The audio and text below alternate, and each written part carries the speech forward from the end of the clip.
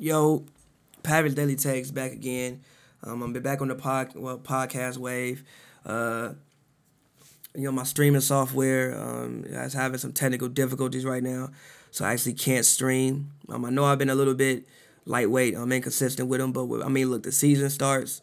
Going on Monday, just trying to figure out like a new schedule for everything. So you'll get them consistently from now on. I really want to make it like one long weekly thing. So I don't have to do it every day, but like one long weekly 30-minute slot where I come to you and then build my takes up for the week. But like I said, right now we back on the podcast wave. Some news came down today. The Zion Williamson news. I think with a lot of people, now granted, he has a sore knee. I've seen a couple things from forums. I saw one forum said torn meniscus or torn something. Luckily, that wasn't true. But he does have knee trouble, which to me is kind of troubling, especially at his weight and size. I think that I think a lot of people probably saw it coming. Everybody been saying he needs to lose weight. I've been saying he needs to lose weight. But having knee trouble, before the season even starts, just shows you, like, for one, how much different the NBA game is than the college game, and how draining it is on your body. What you've seen Zion basically in 6 games of action, and in every game of action he's gotten hurt. Well, not every game of action, but he's gotten hurt twice in the 6 game of action. Remember Summer League, he bumped knees, got hurt. Obviously, like, sure it wasn't a bad injury. I'm sure he could have played if this was like the regular season, but he didn't because, like, granted, they didn't want to risk nothing. But still, he played, got hurt. 3-4 games into the preseason, hurts his knee again. I really think he needs to lose like 20 pounds. I think that him losing, but he's like he's allegedly 285. Allegedly 285. He really might be more closer to 300 than 285. Either way, for a 6'6" guy to be that big, especially at his size and how high he's going up in the air, that's a lot of weight to come down back on the ground. Like, a lot of weight to come back on the ground. I think he probably needs to drop, like I said, probably about 20 pounds, maybe 30 pounds. I don't think he needs to, be like 240 or something like that. I think that you want to keep him big, obviously. I think that that's his advantage. And I don't even know if he can lose 40 pounds. With the way that, he's built already as a kid. Like, he hasn't even gotten his, like, man, like, that weight you put on when you get older anyway. That hasn't even happened for him yet. And he's already, like, this size. So I think that, I don't know if he'll ever be a guy who can drop down to like 240 or something like that, ever. But I do think that he does need to drop some weight. I think that dropping weight would help him significantly, would definitely prolong his career. And as far as it goes, man, like, I really don't know if we see Zion until maybe January, honestly. If all things go great. For one, you got to think, like, look, if he's going to be out for a number of weeks with knee soreness, okay, so you have a sore knee. He's probably not going to be up, moving around, doing much on that knee. So then you have to think about, they already said that he had to get in NBA shape anyway.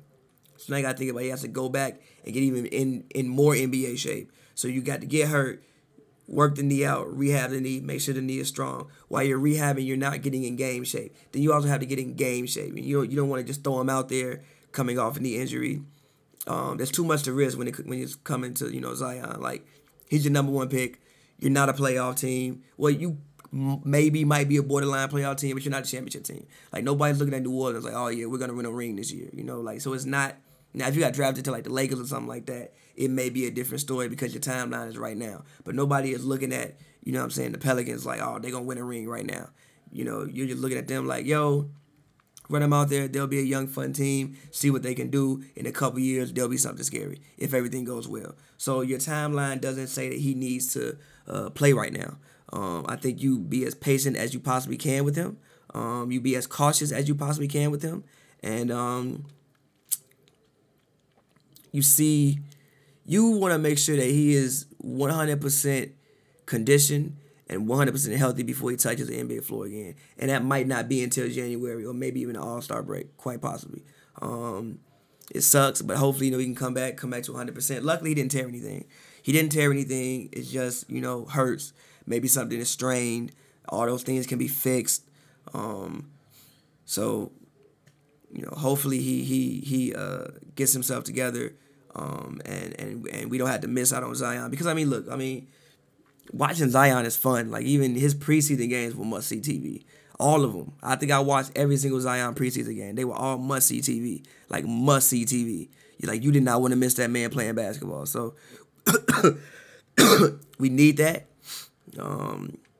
And for his sake, as a player, you always want to play. And I know it's hard for him to not play right now. But moving on, Buddy Hield. Buddy Hield. Buddy Hield came out in the locker room basically and said that if the Kings don't want to offer him a max, he's ready to move on. Unlucky for him. Well, lucky and unlucky for him. Sorry for drinking water. But lucky and unlucky for him, he's a restricted free agent. Right. So what I imagine someone will probably do is I can imagine that somebody will probably, his agent will probably call some team that just has like fucking money. Like Charlotte has fucking money. Cleveland probably have fucking money. Who else might have a lot of money? Even Oklahoma City, Logan's gonna have a decent amount of money on off their books this year, especially depending on what other additional moves they make. They'll have a decent amount of money. Who else have some money? Dallas might have some money. Don't quote me on that. I'm not sure, but they might have some money. The Raptors will have some money. Depending on what they do, the Raptors will have some money. The Knicks will have some money. The Pistons could potentially have some money. The Spurs may have some money. So any team that has some money and money for a max slot, assuming his agent will probably call him and be like, yo, offer Buddy a max and dare Sacramento to match it. I understand why Buddy is offended, especially when you look at the money that Sacramento has been handing out. But also the money that Sacramento has been handing out is why Buddy isn't going to get the contract that he wants to get. I think they offered Bogdanovic however much money. Is Buddy better than Bogdanovic? Probably. But he's also older. Buddy is, 27 years old now, I think. Bogdanovic is probably like 22, 23. So they think that he has more potential left than what Buddy has. Also, you just signed Harrison Barnes. You got De'Aaron Fox coming up. He's going to get a max. You got Bagley coming up in 2 years. Bagley's probably going to get a max. So you got a lot of guys that you can't afford to pay everybody. So it just looks like Buddy is the odd man out if he doesn't want to take. I think they offered him $80 million. He would be the odd man out. Like he's the guy who's going to get lowballed. Does he deserve it? No. Should Buddy be offended and mad? He should. He's probably... I don't think probably. I think he's a top 5 shooter in the league today when shooting is at a premium. But I think he shot 40-something% from 3 last year, something crazy like that. So, a 40% 3-point shooter in the NBA that you're in today, every team could use that guy. Every single team. Like, that's worth max money. But I also understand why the Kings aren't going to give him max money. You also do play in Sacramento. It's not like the Kings play in